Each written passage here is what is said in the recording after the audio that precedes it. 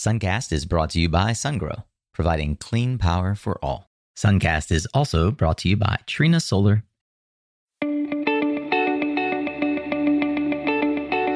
Hey there, Solar Warriors. I'm Nico Johnson, and this is Suncast. Each week, I pull back the veil on the life and business insights of clean tech entrepreneurs building the most noble and impactful companies of our time. I hope what you learn from this conversation is a catalyst for your own growth. So thanks for tuning in, and welcome to our tribe.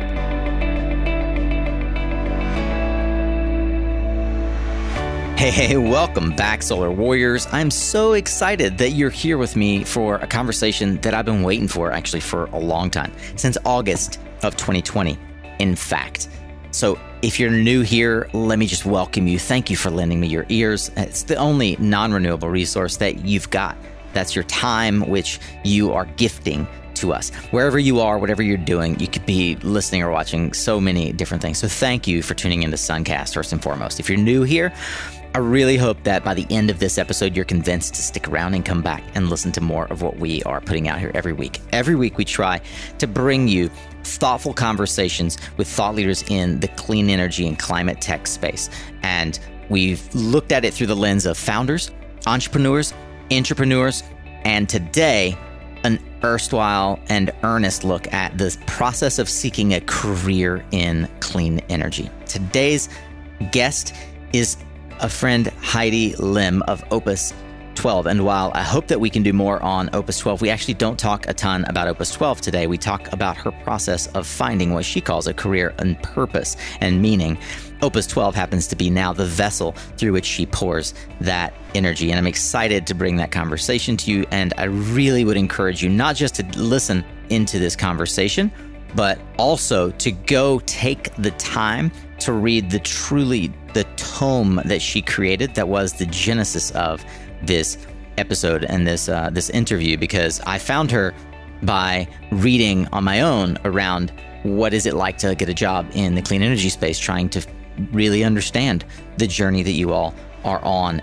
And nobody, and I mean nobody, that I've read in the last year has put it more succinctly and more action-oriented than Heidi, and I can't wait for you to listen. And if you like this episode, then please subscribe to the show.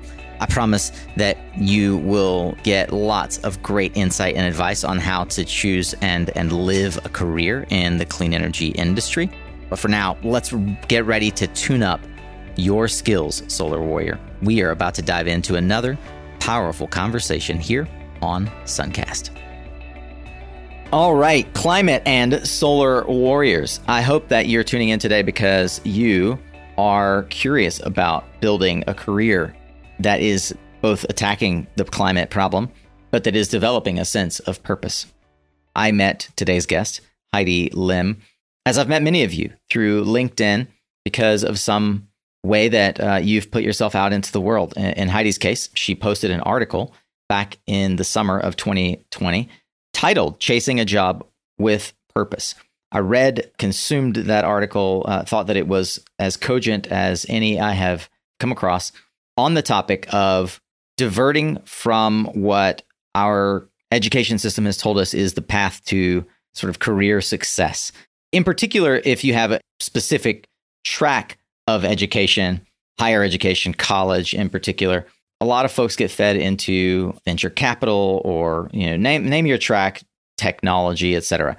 And many of you, like Heidi, struggle with finding a job that both is meaningful and gives you a sense of purpose, but also pays the bills, and which of those is more important for you.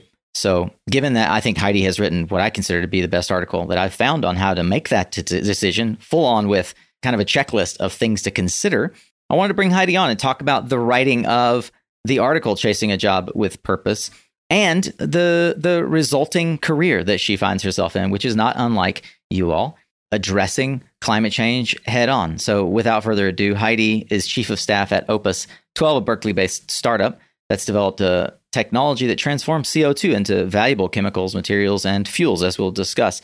Heidi, welcome to Suncast. Thank you, Nico. Glad to be here. Yeah, I'm glad to have you here. It's been about 6 months since we've been batting back and forth messages trying to find a time that worked, and I'm glad that we finally have. You have had such a ride in the time that you wrote this article. So there's a lot I think we're going to discuss. But I want to start out by asking, when did it become clear to you that you weren't on the same journey as your peers? In particular, and notably, you were an undergrad at Harvard. There are certain directions that as an undergrad at Harvard, you may feel pulled, right? This magnetism towards certain types of careers. When did it appear obvious to you, like, this doesn't exactly feel like what my career ought to be? I went into college wanting to study environmental engineering. I grew up in Las Vegas, and I think I just gained an appreciation of the environment and the limited resources that we have. And so I was into environmentalism and conservation early on. Like since then, I've had an evolution as an environmentalist and as a human, and in regard to how I think about our relation to the environment and now our climate. But back then, I just knew that I wanted to do something that was meaningful on a planetary level. And I think a lot of people go into college wanting to save the world, to change the world, right? Like everyone wants to do that. But the reality is that what I witnessed is that we often will do what is maybe like the most lucrative or maybe the most easy path or the most carved path for us. We want to go where our friends are going. We want to go. A lot of times people want to go towards what they see as being, successful, quote unquote, as defined by what they've seen. So, I saw a lot of my peers starting off wanting to, do amazing things for the world, but ultimately kind of diverting into similar pathways. You just get caught up in what's shiny, like, big tech, like going to Google, Facebook. That's what I also applied to all those companies, because those are the companies to go to and the companies to want to aspire to work at. And of course, like your peers are going to know what those are. Like when you tell them you have an internship there, they're going to also be in the same city, and they're also going to be congratulating you about your Goldman internship or whatever. So that was a struggle for me, like being in college and seeing that a lot of people were going down this path, which seemed to be very, very clear. Like this was going to lead to success and people are going to respect you for what you do. But it didn't feel right to me. Like I went to a few like recruiting dinners or whatever, or I'd go to like recruiting events or career fairs. And I didn't feel like it was exactly what I wanted to do. It didn't feel 100% aligned to what I ultimately feel I think is important. But I did give it a try. Turns out none of the big tech companies wanted me. I never got an internship at Google. I didn't take computer science. I only took like one computer science class. So that it makes sense that like on paper, given what I was studying, it just didn't pan out for me that way. But a lot of it was just like listening to myself and paying attention to what I thought was interesting and what I thought was the right direction, even if it was like so weird and different from what a lot of my peers were doing at the time. Can you explain your personal journey to understanding that climate change was the problem that you wanted to spend the first tranche, at least, of your career addressing? So after college, I found a job at an enterprise software company. So I ended up working in Silicon Valley because that's what I felt like I wanted to be in the area. And like, obviously, I was thinking about, the environment and climate, and I wanted to do something in that space in clean tech. But I just didn't find solar and wind that interesting. Like there was something not very sexy about going and like working on it. I don't know, like building solar panels or I don't know, building a smart grid or something. Like those things just didn't seem as appealing as like what I was being shown as the beacon of light, which is like, go work for a really fun software company, like go work for a company that's going to give you all the snacks in the world and ping pong breaks and beer and everything, like that culture. So even though I just said that, like, I fought against the current where my peers were going, ultimately I did get caught up a little bit in the current. And I was like, I'm going to go work in Silicon Valley. I found a company that wasn't as big of a name, but it was still kind of in that ilk. I kind of positioned it as like, oh, well, we're making data centers more efficient. So I could convince myself that it was related to climate, even though it wasn't something we necessarily were building the business on. So I kind of convinced myself it would be fine. And also it was a really good place for me to learn. And I don't at all regret like taking that turn. And especially now that I'm giving people advice who like, I have a mission right now to bring as many people from this world of Silicon Valley and all of its offshoots across the world, who are like, everyone wants to invent the next like app, right? There's so many people who are doing this kind of work who are really smart, but the incentives are misunderstood. They're misaligned. And the story of climate and climate related work is misunderstood by a lot of people. That's kind of what I'm trying to clarify.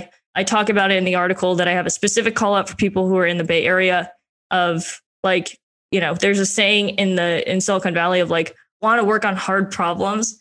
But a lot of the problems that people are working on are not ultimately meaningful. And, if we could funnel all of that talent into solving the climate crisis, that would be so beneficial. Like if we put all the energy of entrepreneurs and investment and just like the energy behind all of that and help go solve the biggest existential crisis of our species, then we could do a lot. Going back, like my evolution as an environmentalist, at that time in college, I was like of the mind that, okay, at that time, any way to solve the climate crisis was really about renewable energy. And at that time, it wasn't super interesting to me. I pivoted away from working in software. When I left that job, I wanted to figure out what were the other things that needed to be worked on. Like, what are the other ways we can solve climate? Because there are so many people working on solar and wind and renewable now, because it's such a big field and the economics work out now. So what else can we do that doesn't have as many people behind it? And I wanted to make the biggest impact that I could. I didn't want to work at Tesla because people who work at Tesla, they don't necessarily have to care about climate. It's just a cool company to work at, right? So that was like the type of company that I wasn't looking to work for. So I made a huge, research push, and I figured out that carbon removal was this area, like removing carbon from the atmosphere basically is the biggest area that we need to put more momentum behind, that we need to address our climate change issues, and not enough people are working on it. So that's my evolution. And for those who perhaps are just hearing for the first time the name Heidi Lim, it won't be the last time, I promise you. I would encourage that you go read the article. We'll try to do some justice to those who perhaps are using this as a surrogate for reading the article. But it's a long article. Heidi just did a fantastic job of narrating it herself now. So you can go to the Medium link and you can hear, for those of you like us, like Heidi and myself, who prefer to listen than read. Heidi's done the hard work now of putting it into audio format. I would encourage you to go listen to the article. Heidi, what encouraged you or inspired you to write an article about your personal journey toward finding a job of purpose and a job in climate? I think I discovered that I learned a lot in my own personal journey, and it was very organic. It was like people who, like my friends, and many of them being those peers that I had at Harvard or their friends, I was getting a message like every other day, every few days, where someone was reaching out and being like, hey, like I heard that you did this pivot, or it was really cool to see that you did this. Can you take, 20, 30 minutes to talk to me about how you did it? And then those requests just piled up, and I just couldn't take enough time to respond to each of those in like an hour-long conversation. So my idea was that I would write it all down, reach more people, and then I could, if somebody had a question, like they wanted to, take a call with me, I could hand them the article and be like, okay, if you have any, last questions, we could do a 15-minute call. Well, that didn't happen because I would send them the article, or they would like find me through the article, and then I would take a call with more people who are coming in, and we have an hour-long conversation. Like there's just way more behind it. And everyone's experience is different, and they have different ideas. And so my plan kind of backfired, but in a really good way, because now I know like there's a lot of interest out there. There's so many people. Like I have a lot of friends like full circle who are like work in Silicon Valley or work in similar fields, and they want to work on climate. They want to work on something more meaningful than this app that they're working on. Like everyone wants to find fulfillment in their job, right? Like yes, of course, you want to make a living. You want to like enjoy the people you work with, and you want to feel valued in your workplace, like these basic things. But that's kind of par for the course in a lot of like software companies, certainly now, which is great. But then there's like still this feeling of emptiness that people have. And you got to listen to that emptiness. And I think because of COVID, like now a lot of the stuff that people like, a lot of the perks that were kind of like a lot of the in-person perks, a lot of things on campus, so to speak. Yeah, they're kind of like getting propped up. Like their excitement about the job and the Kool-Aid drinking is extended because you are feeling like energized about the people you're around, or the snacks at work, or like, it's fun in the office. But now you're like so like having to sit in like what your job is and that experience of your day to day. And on top of that, we are now fully experiencing a situation where we have to really confront what matters to us and how we want to spend our time on this planet. Or I guess if we go to Mars, like how we want to spend our lives, right? Yeah. I love that. You're so aware on a minute by minute basis, the context with which you're discussing things. I love it. I mean, I have to say it's refreshing because I interview a lot of folks and a lot of very smart and self-aware folks. But I love how, as I watch you tell your story, you're consciously aware even of a thing like, as we spend time on this planet, that the present reality is changing around us. One of the things that didn't surprise me, but probably surprises others maybe listening to this, I always encourage folks, if you are getting inbound questions about something that you've done, it is illuminating a need in the market. I had Eric Posse, a good friend of mine from a solar EPC, who wrote a book called Clean Wave. It is a fantastic book. The entire premise of the book was he didn't have time to answer all the questions coming in about how to get a job in solar. So cool. Put his thoughts down in a book. And cleanwavebook.com, I think, is if you're listening to this and you're not familiar with it, you can go check that out. Love Eric and all that he's done. His episode was great. Talked about some of the stuff that he's encountered and addressed for folks. I'm curious, what are the questions now that you've put this, sort of your opus, now that you've put your thoughts down in writing, what are the questions that still come up that you have to address now in these hour-long conversations? I think they're across the board. Like, a lot of the questions are like, how do I figure out what problems to even work on? And that's a big challenge within the climate community. I think this is a two-way street. Like I would like to think that the platform that I'm going to be building and that I'm trying to build now is also calling the people who are working in climate. Like, we need to make it easier for these people to come over to this side. And a lot of times it's like, people are like, I don't even know where to start looking for a job. Like, first of all, I actually don't even know what problem is interesting to solve. Like, we have this challenge where people are not, when you want to work in like a software company, you can name 10 software companies right now because you have them in your phone, right? You're using them all the time. And so, like, oh, I like the product. It seems like a fun place to work. I'm going to go hit apply. But like, if you're just a normal person, like even me, I'm not working in renewable energy necessarily, right? So I can't even tell you like 10 solar companies in the US. If I'm interested in if I think, the solar industry seems interesting, I can't really name like what companies are out there. So you have to go do research and you have to go talk to people. So my advice to people a lot of times is to reach out to folks on LinkedIn who look interesting, who look like they're taking a path that you want to take, and then pick their brain about see who they are recommending that are like the real movers and shakers in the field, what kind of resources they think you should be looking at to really understand what's going on. Pardon the interruption. I just want to ask you a question. If you've been listening for the past few weeks, then you've no doubt heard about the unbelievable offer from our friends over at Endium. So what's holding you back? Many of you have gone over to the site. Dozens have filled out the form. But if you're anything like me, you've probably left it open as a tab. And you're still holding back. I can't express to you enough how unbelievable this offer is. Get free advice to tune up your Salesforce process from a certified Salesforce MVP, one of the top ranked in the world. So why are you hesitating?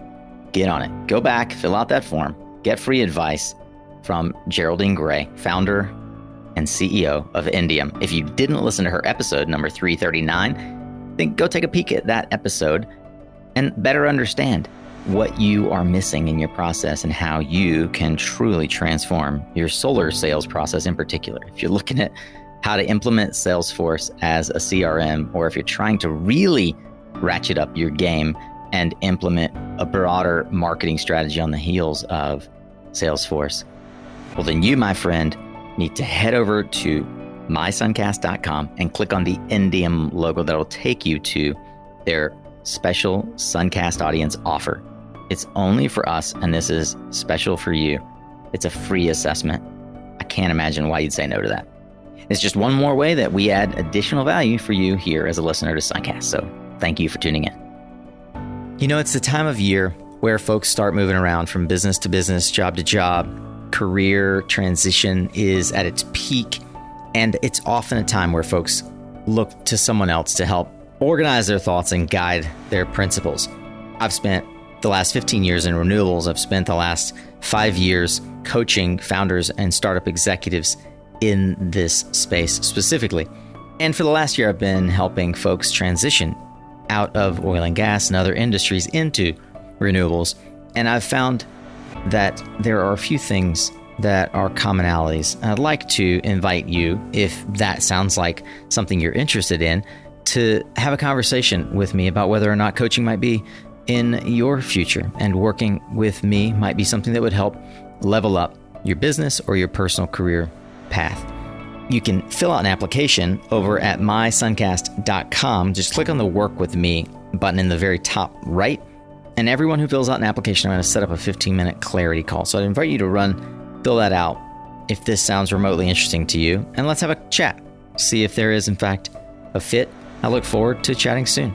Thank you so much for tuning into Suncast. Let me know if I can help you in other ways.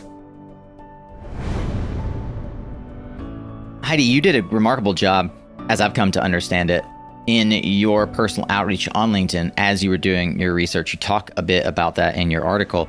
What are 2 or 3 subjective but good questions that you found get responses from folks that others can use as seeds as they're doing their own LinkedIn outreach? What advice could you give in that area?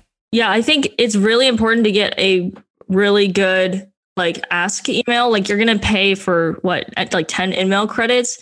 Definitely think that an InMail account or a LinkedIn premium account, it is worth it because you get the ability to drop into somebody's inbox, but get that message down really tight, into 5 or 6 sentences about who you are, what you're interested in, and why you're reaching out. Don't ask for more than 20, 30 minutes because everyone is busy, right? And you want to be mindful of the person's time. You're really asking for somebody to take time out of their day, and you want to convince them about why it's worth them using their valuable time to try to help you. And then the other piece of advice I have is that don't be shy about reaching out to these people. I think it is worth mentioning that people really appreciate that. It's flattering to get a message from somebody who's totally out of nowhere. We have no connections that are common, but you found me and you want my advice. That's a really flattering thing to get. So you're going to miss 90% of your messages will not get responded to, but don't feel bad about that because everyone is busy. You have no idea what that person is doing. You don't know if they even saw your message. Don't take it personally, but accept that 10% win because that is a really good return rate. That's the thing to focus on. I appreciate that you also pointed out paying for, and I concur with this and say it all the time, paying for a LinkedIn premium account has more than a few benefits, not the least of which is you can drop into someone's inbox by using InMail, whether you're connected to them or not, which is a form of paid prospecting. It's great. It also gives you insight into whether or not people are picking up what you're laying down. One of the things that I think good communicators do, and especially leveraging something like LinkedIn, is regularly contribute your thoughts to the community, and folks will start to sort of gather around your well of thought, leadership, and information. How have you seen since you wrote the article that your, I'll call it followership has grown, and how do you intend to leverage that moving forward? Yes. So that's a great tee up to my announcement, I guess, that I'm manifesting this in the world. I'm starting a podcast and it's going to be around this topic of like, how do you find a job with purpose? I don't have a title yet. Like, I think it was I hope you caught that there's a double meaning to the article title. And I like it a lot, but yeah, I want to reach more people. I feel like there's, right now I have under 1,000 followers on like Twitter, my Instagram. I have more than that on LinkedIn, which is cool to see. Like LinkedIn is such a surprising way to get like a message out. And they also like let your posts like live longer than a Twitter or something like that, which is cool. But yeah, I'm going to be starting a podcast, which will be having conversations with people who are on their journey and hopefully reaching a broader audience. It has been very encouraging for me to hear that the other day, somebody who lives in the Arctic Circle in Norway reached out to me and said, "Hey, I found your article. I don't know how. I was like clicking through a bunch of different links and I found your article and it just resonated so hard with me." She tweeted at me and then I jumped on a call with her later that week. And yeah, and like a lot of my goal is really to bring more people of color, more, queer trans people, more, women or people who identify as, a non-binary. Like I want more diversity and I want to help those people in particular because, as you know, Nico, and maybe the audience as well, like there is a lot of homogeny in a lot of the rooms and events that we're in. Like even normally in normal times, I go and I speak on behalf of Opus 12 on stages. And a lot of times I'm the only woman of color. It's not because like there's fewer of us who are interested in working on this side. I think it has to do with like accessibility. It has to do with like who knows who's helping bring other people on with them, right? Like what you see when you're a kid, you're growing up and you're like, oh, like, what are the things that I want to go work on? Like it just so happened that I grew up in an environment where I was like, oh, like this is an actual career path you can take. And even when I was in college, very few people were focused on climate and the environment at supposedly like the world's top school, right? Like that just like blows my mind when I look back on it. And now I have peers who are like my class who are, more into climate work in whatever way that they are, or they have climate thinking in their field. Like I have friends who are in med school who learn about the effects of climate change now in their classes, but we need more of that. With regard to the information that you covered in the article that you wrote, what do you consider to be the key considerations you've come to understand are core to finding a job with purpose? Well, the first thing is to really listen to yourself. I talk a lot about this in the article. How do you listen to yourself? Because it sounds so simple and it's like sounds so silly. But yeah, I got some advice from somebody who was on the Salesforce sustainability team who I reached out to on LinkedIn, and she gave me this very simple nugget of advice. And by the way, that's kind of what like each of these things that you're doing where you're like, talking to somebody from LinkedIn or you're reading an article or whatever, they're all like seeds that like I describe them as seeds that you're planting because you don't know which one's going to ultimately sprout. And they're all going to like, even though you feel kind of stuck or you feel like, they're not leading anywhere, just kind of trust that if you keep moving, those things will add up. And one of the little nuggets they got from this call that I still remember is to write down a list of things that you want and you don't want at work. And I have this list still. I have it in a note in my phone and my laptop. So I can like every once in a while I look back at it again. It remains to be true. Like the things that are on that list, because they're part of my core. They're not things that I like felt at the time. They're things that I know based on my experiences that revealed themselves to be part of my core.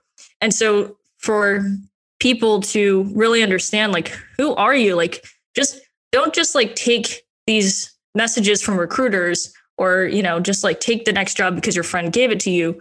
Really look at what you're trying to optimize for. So you're not just being blown about by the currents. You're not just like latching onto the lifeboat that's next to you because your yacht could be right there, like behind you, but you can't see it. So there's this element of like, if you really understand your values and what you're looking for, it'll help you to guide your own ship, whatever nautical metaphors you want to make about it. But it's really helpful to do that. And then you can know your own story, you can own it. And then when you make that next decision to switch jobs or pivot, then you know it's right for you because you really did the work to get there. And I have so many friends who will switch to their next job and it's just a version 2 of the same exact thing. And then they're unhappy in that job. And you're like, why does this keep happening to me? I think it happens in like personal relationships too. It's the same thing. If you don't really know what you're looking for or what you need, and then you just go with the flow without really choosing. And a lot of times that'll just lead to unfulfillment. Yeah. Understand what you're looking for is a key to the success of any job transition for sure. What other key considerations do you guide folks towards? So listen to yourself. So I mentioned it a little bit, like looking at the full field of what you are wanting to get into, even if it's an inkling of like, oh, that thing seemed kind of interesting. Like, I really enjoy ice cream. Like I want to go, learn everything about the ice cream industry.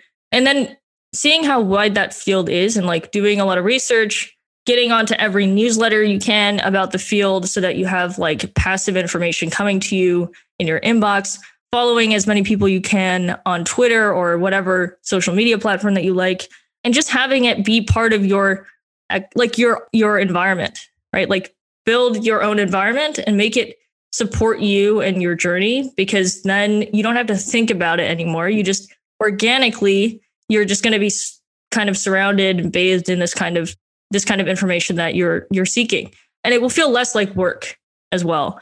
And I think that's something to really keep in mind is searching for a job.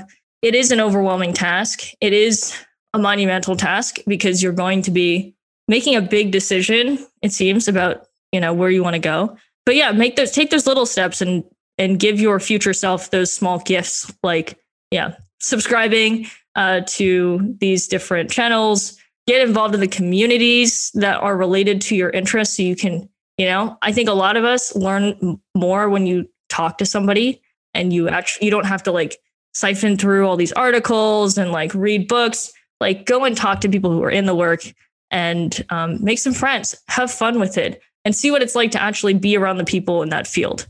And nowadays, because we're all remote, it's so easy to do that because all of these meetups and communities are all online and all the programming is over Zoom. So you don't have to like say, oh, I'm like in Cincinnati, I'm going to go try to find, that one group or few groups in Cincinnati that are focused on climate. And no, I'm sorry. I apologize in advance to people who live in Cincinnati because I don't know how big the climate community is. But yeah, now you can go anywhere in the world and connect to people and attend any conference or whatever, anywhere around the world. So that's really cool. Take advantage of it.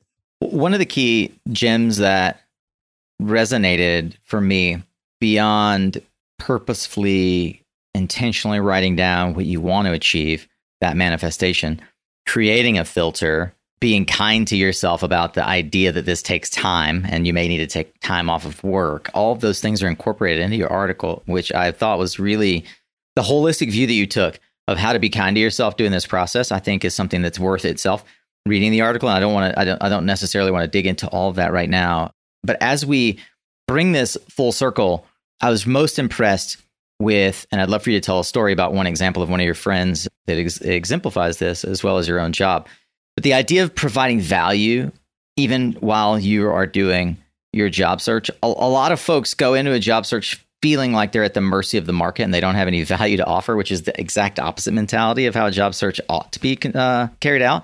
Can you unpack a little bit the edict to plant seeds and perhaps leave us with a couple of examples, yourself included, of how planting seeds ultimately leads to a better future? I think part of like really understanding yourself is also like gaining confidence about like what you have to offer and not feeling like because it's a new field that for some reason those skills are completely out the window and not valid. I have a friend who is a data scientist and she was before, I think, going to business school, and she had some time and she loves Beyonce. She just is a huge fan. And she reached out to Beyonce's like somebody on her management team on LinkedIn and was like, hey, I have this skill set, data science, and this is why Beyonce needs a data scientist. And she got a job being Beyonce's first data scientist just because she knew who she was. She was like, I'm going to shoot my shot. I have nothing to lose. And I love this person. And that is amazing. That is, it does exemplify the idea of like finding your job with purpose, like purposefully finding that job. And sometimes actually, maybe it's a mixed mischaracterization, because sometimes it means creating the job as well. Yeah.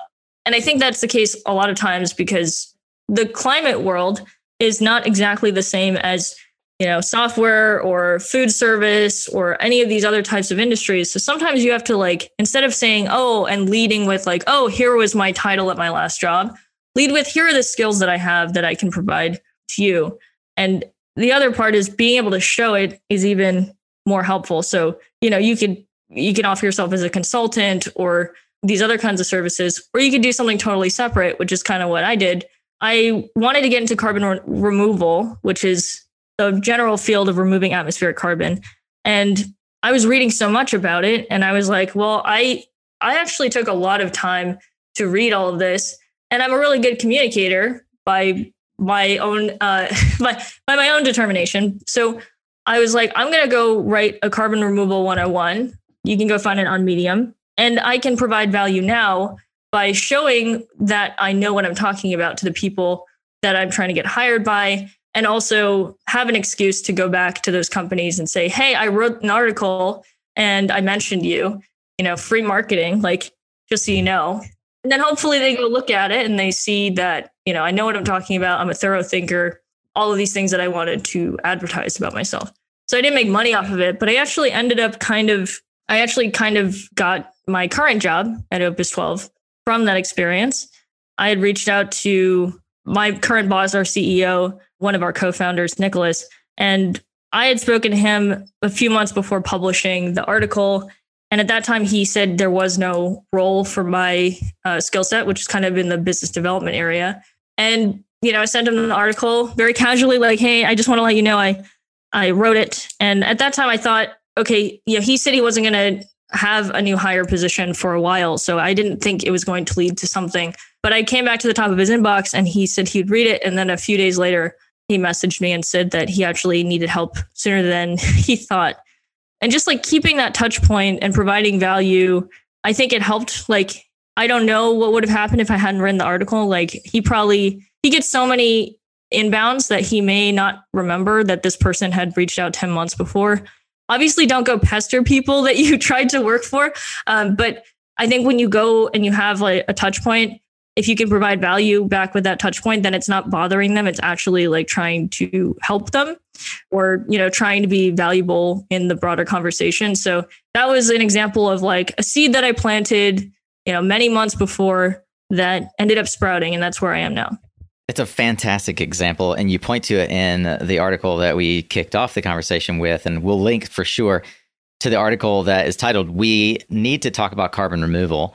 One of the things that stands out to me, and I want to add this maybe be the final piece, because I, as not someone who particularly spends a lot of time writing, I look at what I think it's not maybe somewhat ironic that you work for a company called Opus, because a lot of the articles that you write for most of our listeners, it would be an opus if they ever wrote anything that long. I mean, 1,000+ word articles, right? It's so how long does it take for you? The two articles in question are 2 years separated in time. How long does it take for you to put one of these articles together? They seem to be a great sales tool for you, by the way. So kudos for that. It's no wonder, Nico, why I'm starting a podcast, because I don't like to write. That's actually on my list of things that I like and I don't like to do. The thing it's on that side of things I don't like to do at work is writing long spans of text, especially when it's all original text, which is what both of these were. We Need to Talk About Carbon Removal was way, way more, I think, lengthy to write. I think it was 3 or 4 months, but many months before that doing the research, because it was research that I was doing for my own job search. So, but that article has 30 citations, and I was finding primary sources so that people could go and really read into those topics. And there's a lot of links to other sources there. So it was a lot heavier of a process. And then the finding a job with purpose was really a month and a half or 2 months of, brain dump and refinement. And then I usually have 4 or 5 of my friends go into the Google Doc and give me feedback. So really, I will try to set a deadline for, hey guys, I'm going to have a draft for you at this time. And it forces me. Some social pressure. Yeah.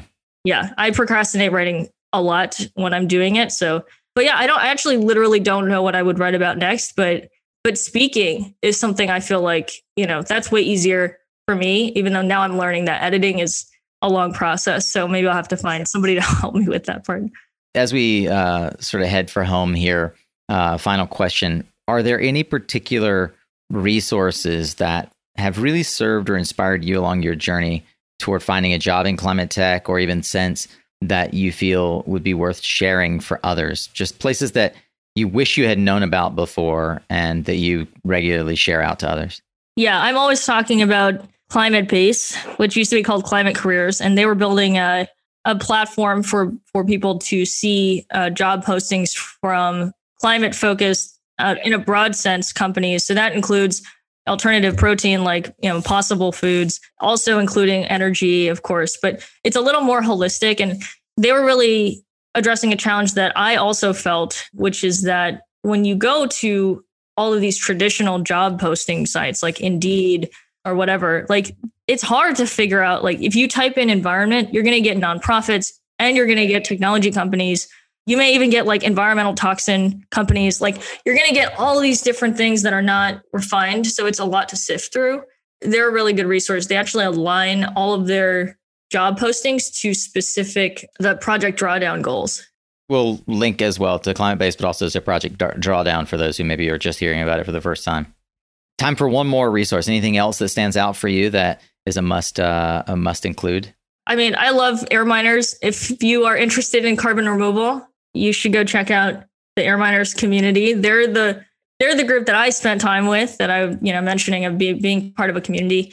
I continue to be part of that group, and they're just like awesome people to be with. And the work that I'm doing with them at this point is creating more programming around environmental justice and how that relates to carbon removal, and how we can get more environmental justice work integrated into what we're doing with carbon removal, because that's extremely important for us to get it right the first time and not create something that is ultimately bad, even if we have good intentions. So that is a really cool thing to be helping to build over there, that hopefully we'll have broader reaches as well.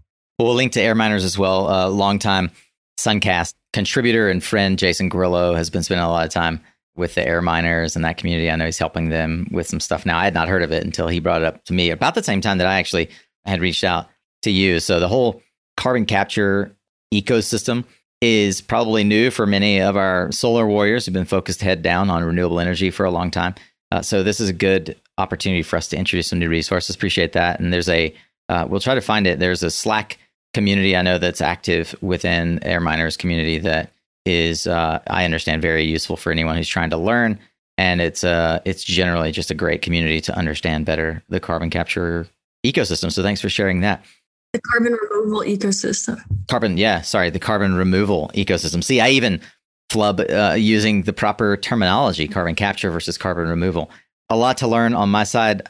Yeah, I have no problem being humbly corrected in that regard, because I, like many of my colleagues, have less understanding of this aspect of climate tech, climate change initiatives and businesses. So perhaps what we should do is also invite you back, or invite someone from the OPAS team to talk about the business of carbon removal, right? Because I think that's fascinating as well, something that Suncast listeners would enjoy.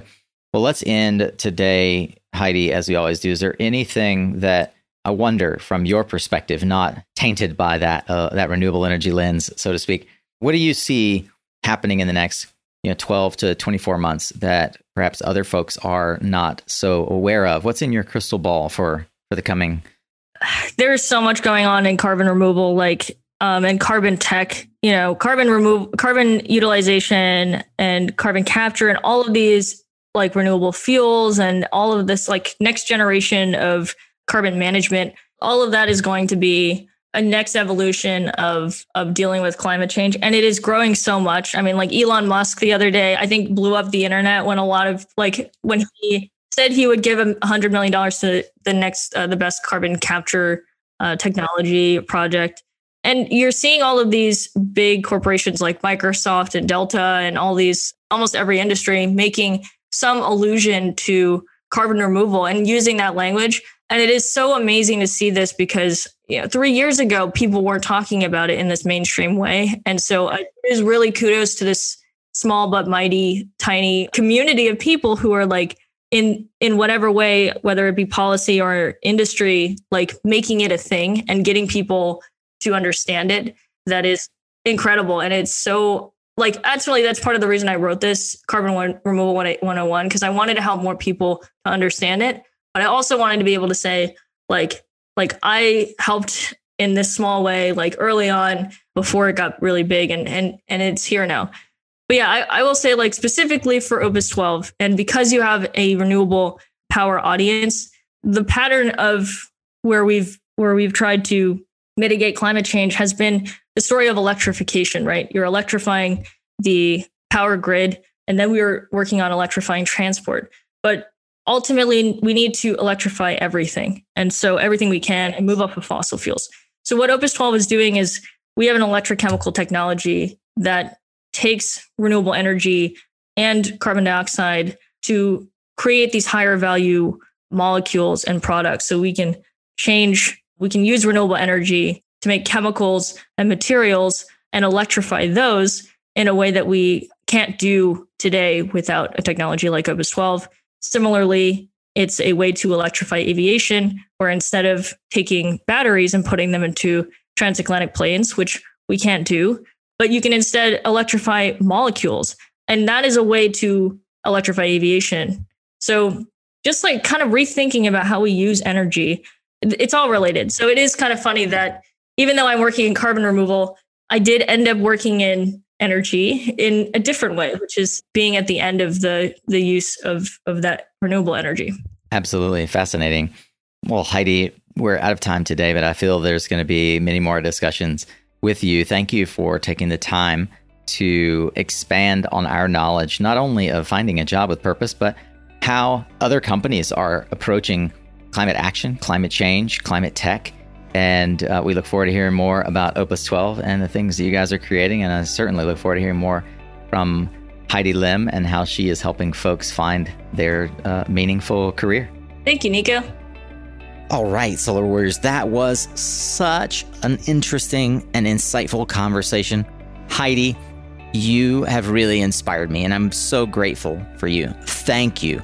What a fascinating look into how intentional you were at getting your role at Opus. Opus 12 is lucky to have you as Chief of Staff, and I look forward to seeing how you continue to grow and give, because as you noted, you are going to bring your learning to more people through podcasts and YouTube channels and so many more ways. And I look forward to following that. I hope that you will as well. If you, like me, are eager to keep learning, then you, my fellow Philomath, can find the resources from this discussion with Heidi and so many more highlights of other discussions, along with social media links, book recommendations, that blog post I mentioned about which Heidi wrote, How to Find a Job with Purpose, over at mysuncast.com. You click on the show notes and find out more.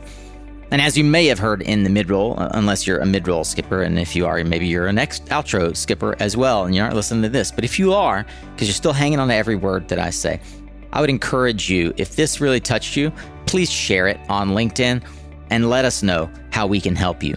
I can certainly give you some advice of how we can help. If you go to events.mysuncast.com/dream job, you can learn how you can work with me. You can figure out how to transfer your skills into a productive career in the clean energy business. At the very least, click on the Work with Nico button and fill out a coaching application, and you'll get a 15-minute call with me. We'll see if there's a fit for anything that we do, or if I can just refer you along or help you navigate and find your way in this exciting pathway. Look, every Thursday, we bring you these long-form conversations. Every Tuesday, we bring what used to be short-form conversations, but very tactical and practical advice on how to build your career or your business in climate tech and clean energy. I hope that you'll join us again next week as we have some fantastic conversations around diversity, equity, and inclusion. And I want to just thank you so much to our sponsors, and thank you to everyone who shows up every week to support what we're doing here in the Suncast Tribe. Thank you, Solar Warriors. Remember, you are what you listen to. So thanks again for showing up. It is half the battle.